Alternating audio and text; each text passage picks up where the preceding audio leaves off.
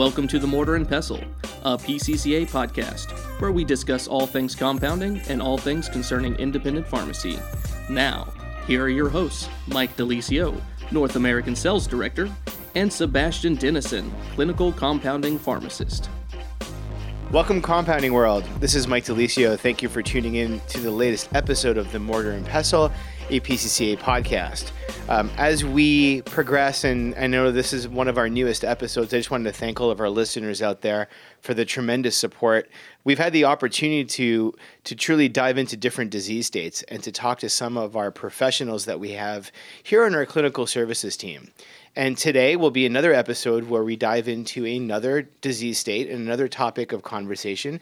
And we're going to be discussing pediatric compounding in more detail, but more specifically, discussing autism since it is Autism Awareness Month.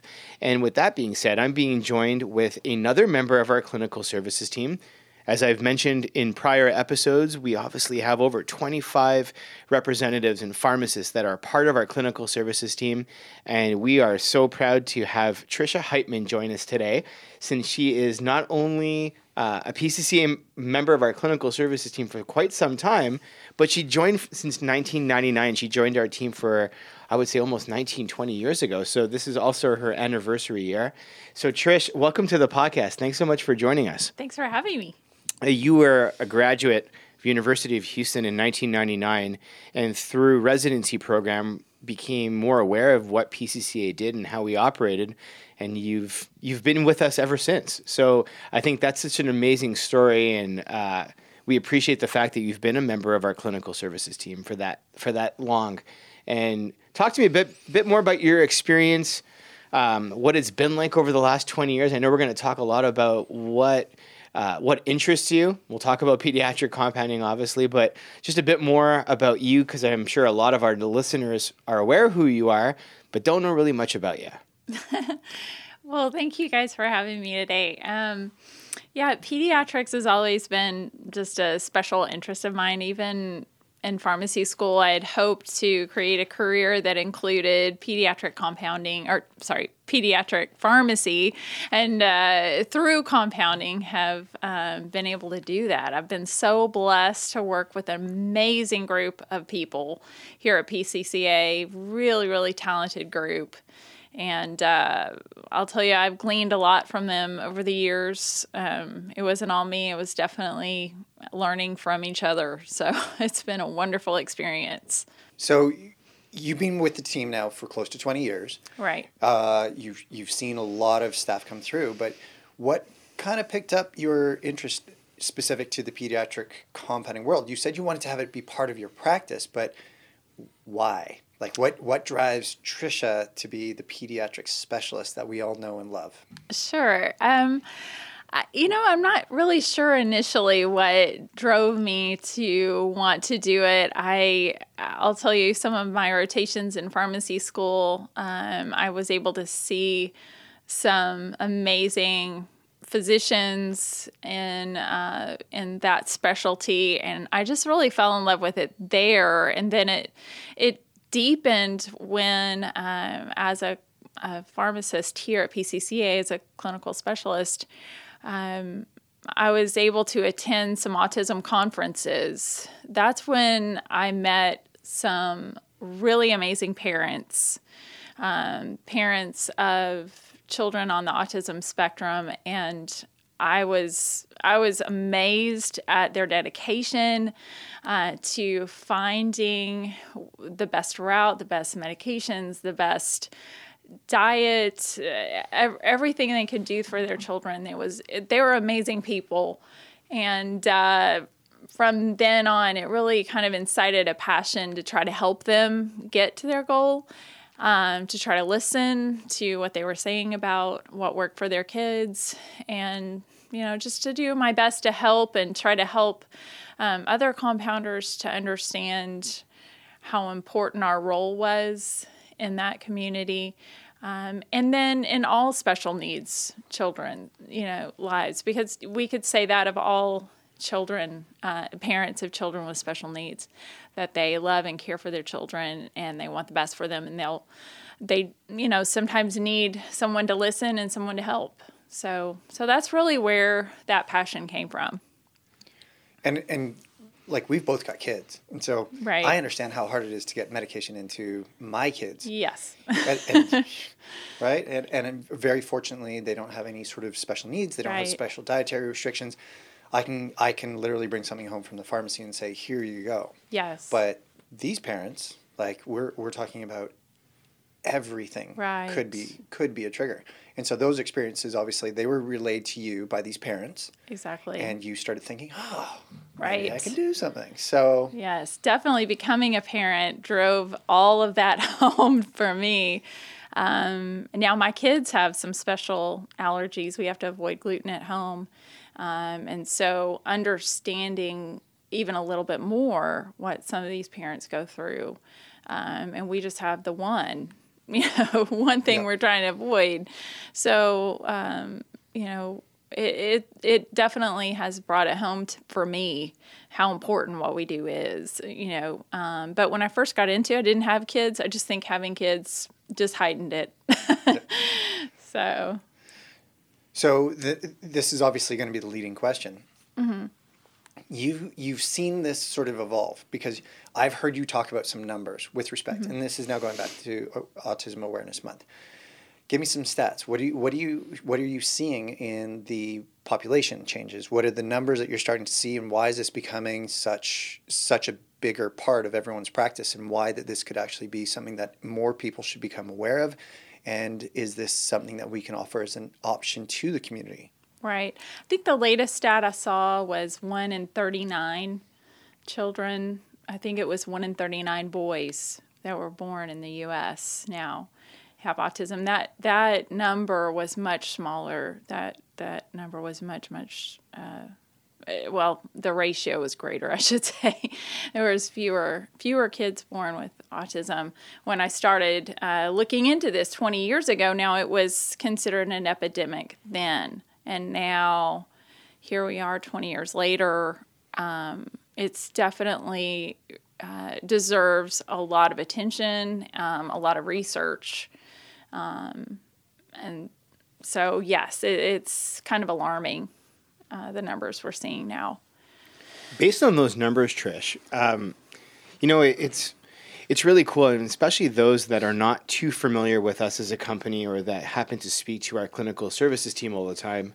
We have experts almost in every disease state that are part of our team. You think about Nat and his experience with derm, and I know he had the chance to be on the podcast and talk about that specific topic. You think about Sebastian and his knowledge in pain or functional medicine, and we think about you. You're one of our only ones, or our only clinical services specialists that truly considers themselves an expert in the field of pediatric compounding, specifically with kids that suffer from certain special needs. Mm-hmm. Have you seen an increase at the pharmacy level and specific requests that come back to us through our member stores? Because you mentioned that the ratios have changed. What has it been like from your perspective over 20 years? And are we seeing different types of cases? Are we dealing with all types of individuals on the spectrum? Is it varied? Just out of curiosity, because that to me would mean that patient population has increased dramatically. It has. It certainly has. And I'm seeing a dramatic increase in the number of allergies. That has been something that I've been very alarmed at over the course of 20 years, just the number of calls that we get for needing special medication that avoids allergies. Specific allergens. So, the top ones that we see: gluten, soy, corn. Corn's a big one for medications that are commercially available. You see that in a lot of medications, dyes and preservatives as well. But it can run the gamut. I mean, it could it could be a patient with a very long list of allergies that we're trying to avoid. So the great thing is that I can honestly say we can do that. We can avoid those. And that's a large part of what I'm doing at PCCA. And every single child is unique, and every single child requires special research and special formulation. And so that's kind of what we're doing. With that being said, from an individual or from a pharmacist point of view that doesn't necessarily compound, always tries to wonder what market they can serve, sounds like there's more of a pediatric market than ever before. I agree. Just based on the fact that there's dosage forms that could eliminate exposure to certain dyes, lactose, gluten, etc., corn byproducts, list goes on and on. Have you seen an evolution in dosage forms in general and things that we've done from an innovation and R&D point of view, but also from a formulation point of view? Because we think about Suspendit. Suspendit was a proprietary base that was designed for oral suspension, oral solutions. What have we seen in terms of a formulation point of view from medication changes and other dosage forms that may have been adapted for these children? Definitely. I think Suspendit's a good example of that. I'm glad you brought it up because we created it for pediatrics in general, and then we've gone as far as increasing the number of beyond use date studies that increase the expiration date, so it allows parents not to have to return back to the pharmacy as often, which I think is wonderful. And we've also tailored it to children who might be on a ketogenic diet, and it's free of a lot of allergens. Not every allergen, but we can always help you decide if it's right for that particular child. But for children on the ketogenic diet, it's got a low carbohydrate count. And so that can be helpful. We know what the carbohydrate count is so that it can be adjusted for in the diet.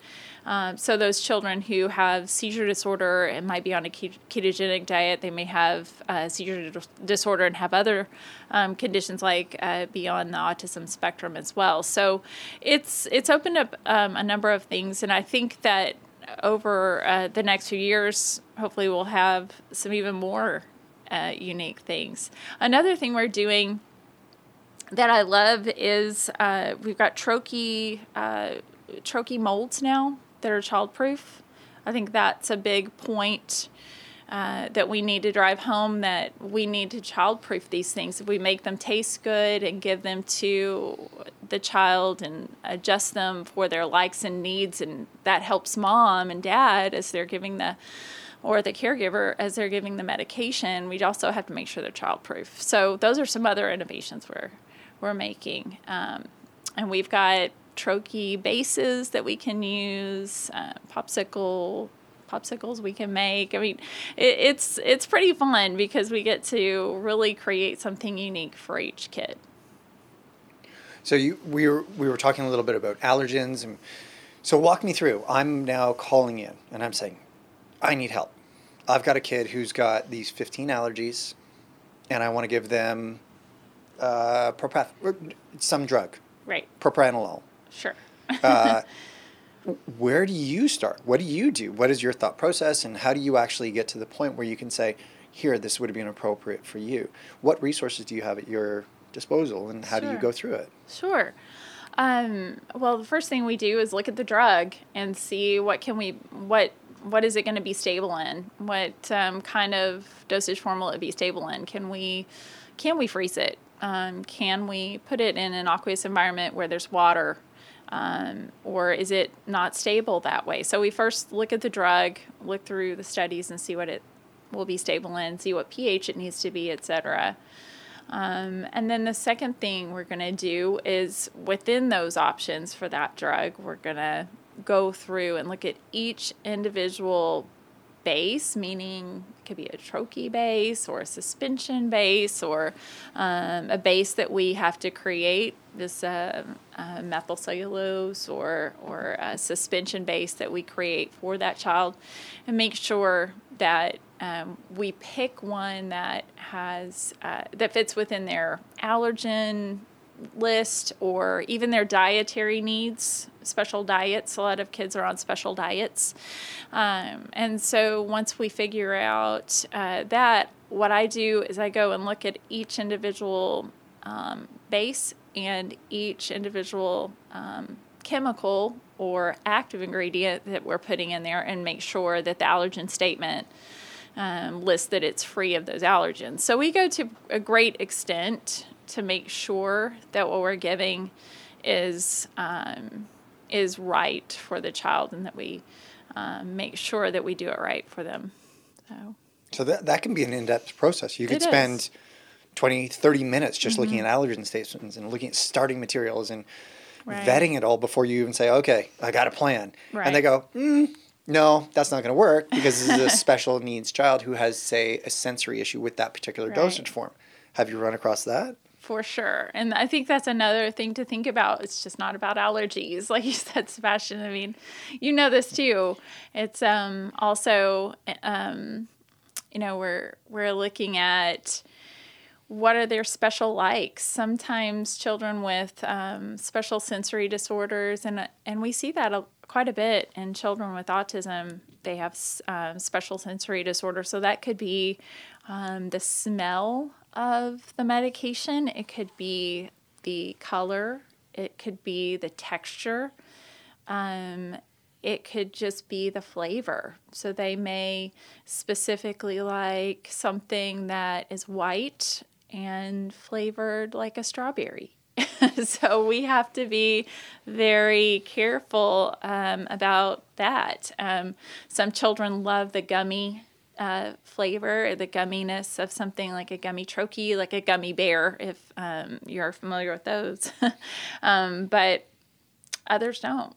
And so we'll have to create something else. And even children who refuse oral medications altogether, we've got options for that. We can do sometimes transdermal, and also sometimes we'll do suppositories, and that can even be preferable to the children. And that's just something we work through with the kids and their parents.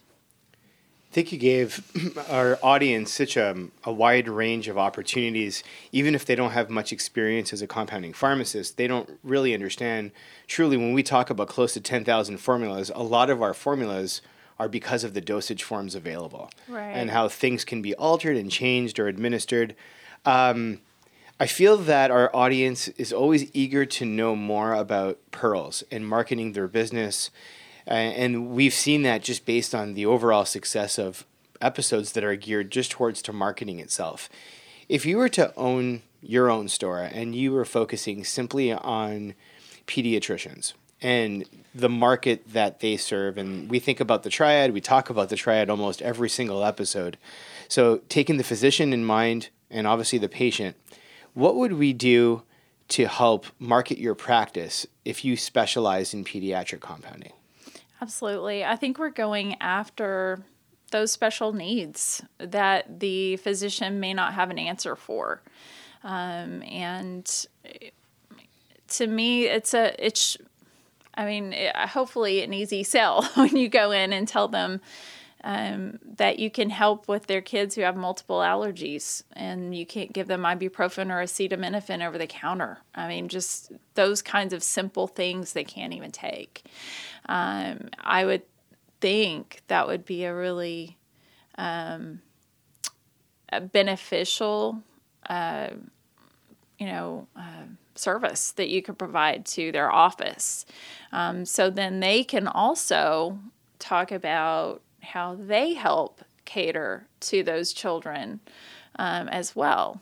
Kids with the sensory disorders, kids that are difficult to dose, treatment failures because they're not dosing their antibiotics every time they need them, and you see that quite a lot. So It sounds like it's very unique and very dependent on what the pediatrician has seen themselves. True. And I guess asking them the question of, have you encountered an unfortunate child that has to go through this specific situation and that cannot take their medication? And I'm sure it'll resonate with them pretty quickly that there's going to be one situation that an allergy or a flavor or something was a part of the final dosage form that made a positive impact on that child. So absolutely.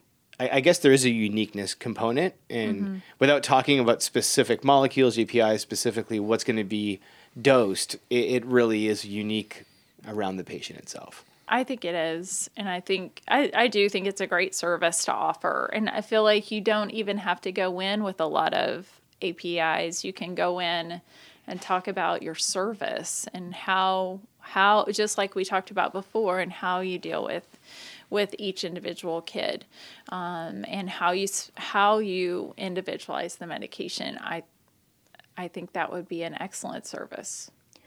I'm going to bring this around and say you must have spoken with Sadino a lot, because this is where he really made a mark with his practice and making a real splash in his community, saying, I can do this. So you must have worked with him a ton, and he's probably got a ton of cases that he could share. Anything that stood out when you were working with him originally to get to see his practice flourishing? Yes, he works with many children who have mitochondrial disorder. I have learned so much from him. He has a wealth of knowledge about mitochondrial disorders and the importance of the supplements that these children get for their disease state progression. So I have learned a lot from him, how to deal with the combination that these children need and their special needs. Some of them are on special diets as well. So I think all of this goes hand in hand. Absolutely. So individualized medicine, looking at the overall needs of the patient, special considerations, and then also kind of standing back and saying, how can I make a positive intervention? So tell me about some of the successes that you've seen, that you've gotten feedback from members, that you've been involved in. Okay. I'll tell you about a story that includes melatonin toothpaste. That sounds pretty crazy, but it worked out really well. One of our members' ideas, I wasn't sure about it at first, but we got together with the parents, and they told us this child in particular wasn't able to spit out their toothpaste very well. They were having a little bit of trouble doing that. It was a child that was on the autism spectrum. They needed the melatonin to help them sleep at night, and they were not able to get it dosed very well. And so they decided to put it in the toothpaste. And the toothpaste that we chose was just a toddler toothpaste that doesn't have fluoride, so it can be swallowed. The child is able to brush their teeth, and it worked like a charm. It was amazing. So it was a little outside the box for me, but it worked really, really well. We do use melatonin in various dosage forms, transdermal, sublingual, oral. We've had some really good successes getting or helping children with autism sleep at night. I even had a member tell me that after I talked about melatonin for sleep and autism, that she went home and told one of her customers about it, and they were able to compound something for a couple of twin boys that were keeping their parents up really late. They were on the spectrum as well, and the parents were just not sleeping. It was really wreaking havoc on the family and the parents' relationship, and they were able to give the melatonin at night to the boys. And the first night she got a text, and it was a picture of the boys both asleep at a normal time, which was just a miracle. And then the second picture was the mom's face, and she was crying. That just gives me chills every time, because it was such a simple intervention that helped that family so much. So, very cool. Oh, it's absolutely amazing. So you've got to have more. I'm sure. We were starting to talk about, like, what about other molecules like methylcobalamin or Sure. other nutritional supplements, or is Sure. there medication options that you're thinking about? Sure. Methylcobalamin has been a remarkable intervention for some of the kids as well.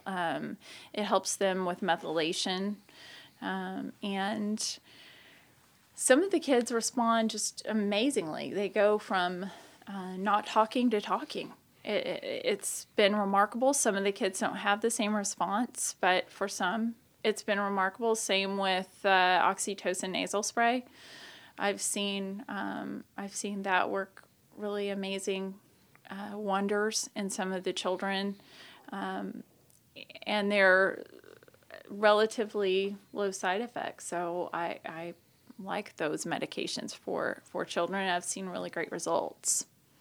So we're hearing this from you, and I pick up the phone and I call you and I say, I need to learn more. I need more information, but I can't matrix you and plug in and get all the information out of you.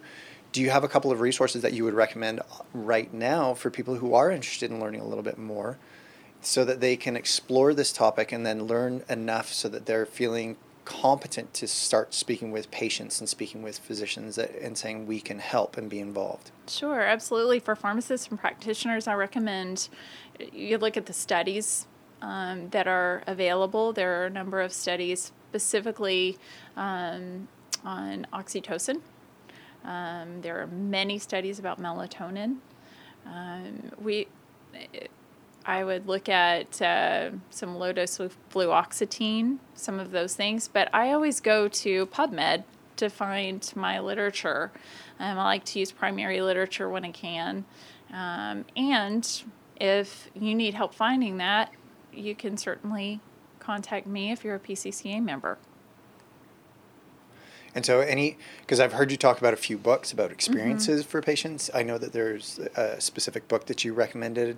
Sure. I know the author, but yes. I want you to talk about the book. Children with Starving Brains has been a book that I've used over the years. It's, I think its last edition came out several years ago. I still find it very helpful if you're just trying to learn more. And there are a number of other books that can be read. I like Children with Starving Brains, especially for pharmacists and clinicians, because you can look in the back. There's a good index there, and you can find what you need. And she gives good experience. Jacqueline McCandless has a granddaughter on the spectrum, and so you get her experience as a clinician in that arena, as well as her experience as the grandmother.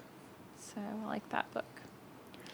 Speaking of content, I know that you have a blog post that will be shared quite soon, and this podcast will probably be simultaneously timed with the release of that blog. So anything you want to share about what the blog will consist of and some of the information that you plan on sharing at that point?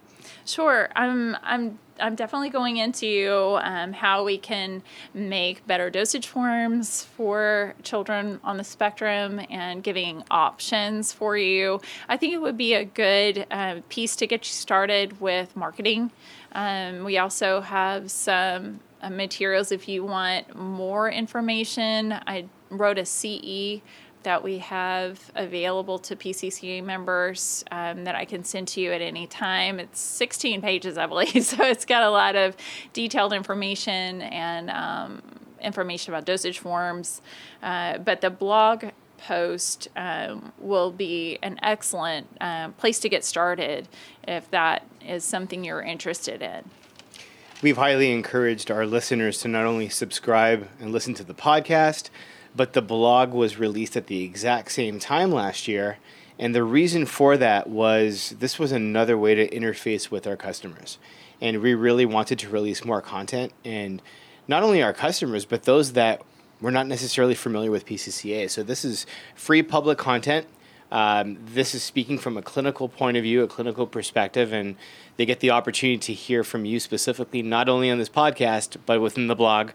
So just a reminder to our audience, in order to access the blog, you can go to www.pccarx.com/blog, and you'll be able to see all of our archived content. And even if you are not subscribed, you still have access to everything there. And if you click subscribe, you'll get your bi-weekly reminders or a weekly reminder whenever content is released. And I know this blog content that Trish wrote is going to be really big news and probably one of our more popular releases or archived information. So thank you for doing that, Trish. I know that it means a lot that you were also able to do the podcast simultaneously, like I said. It means a lot, not only to our audience, because I think Seb alluded to it. It ties into what Dino had to say. Given his experience in the pediatric community, I think his podcast overall was so touching to hear from a pharmacist's point of view. I'm sure he would agree that speaking to the clinical specialist that we have on our team enabled him to change the lives of many patients. And I know that you don't really have the chance to see the impact that you make on a day-to-day basis, but you definitely speak to the member pharmacies that have that interaction with overall families and patients specifically. So thank you so much for joining us. Thank you for having me. It was a lot of fun. It was definitely a disease state that we wanted to talk about. And given Autism Awareness Month, I think it was well-timed, and that's the reason why we wanted to have you on. Thank you. I just want to say thank you. I'm very fortunate that I get to work with you, and I hear over the cube, and I listen to everything you're saying. And I know all of our listeners, they're all listening right now, sitting in their labs going, oh, this is great. I'm going to get started on this tomorrow. Like I was talking to someone earlier today, and they say, I listened to the whole thing. This is great. Can't hardly wait. But I encourage everyone who has questions about special populations, especially in the pediatric world, please, please, please, please. This is an opportunity to speak to one of the best minds in the business with one of the most infectious smiles that I see every day. I agree. And I should make a statement that I'm not going to give out your email address. And I did that to Sebastian, and Nat said it was completely fine. But in order to get in touch with you, as Sebastian said, is to contact clinical services and then to put a message in directly for Trish. Because if not, your email inbox might blow up. And we don't want that to happen. Thank you. I'll protect you. Thank you for all of our listeners out there for listening to this week's episode. I would like to remind you, as I mentioned earlier, to please subscribe to the blog as well as the podcast at www.pccarx.com. Just a quick reminder to please like us, follow us within Facebook, Instagram, LinkedIn, and Twitter. Always be up to date on the newest PCCA information. Until next time, my name is Mike Lisio, and we'll talk to you soon.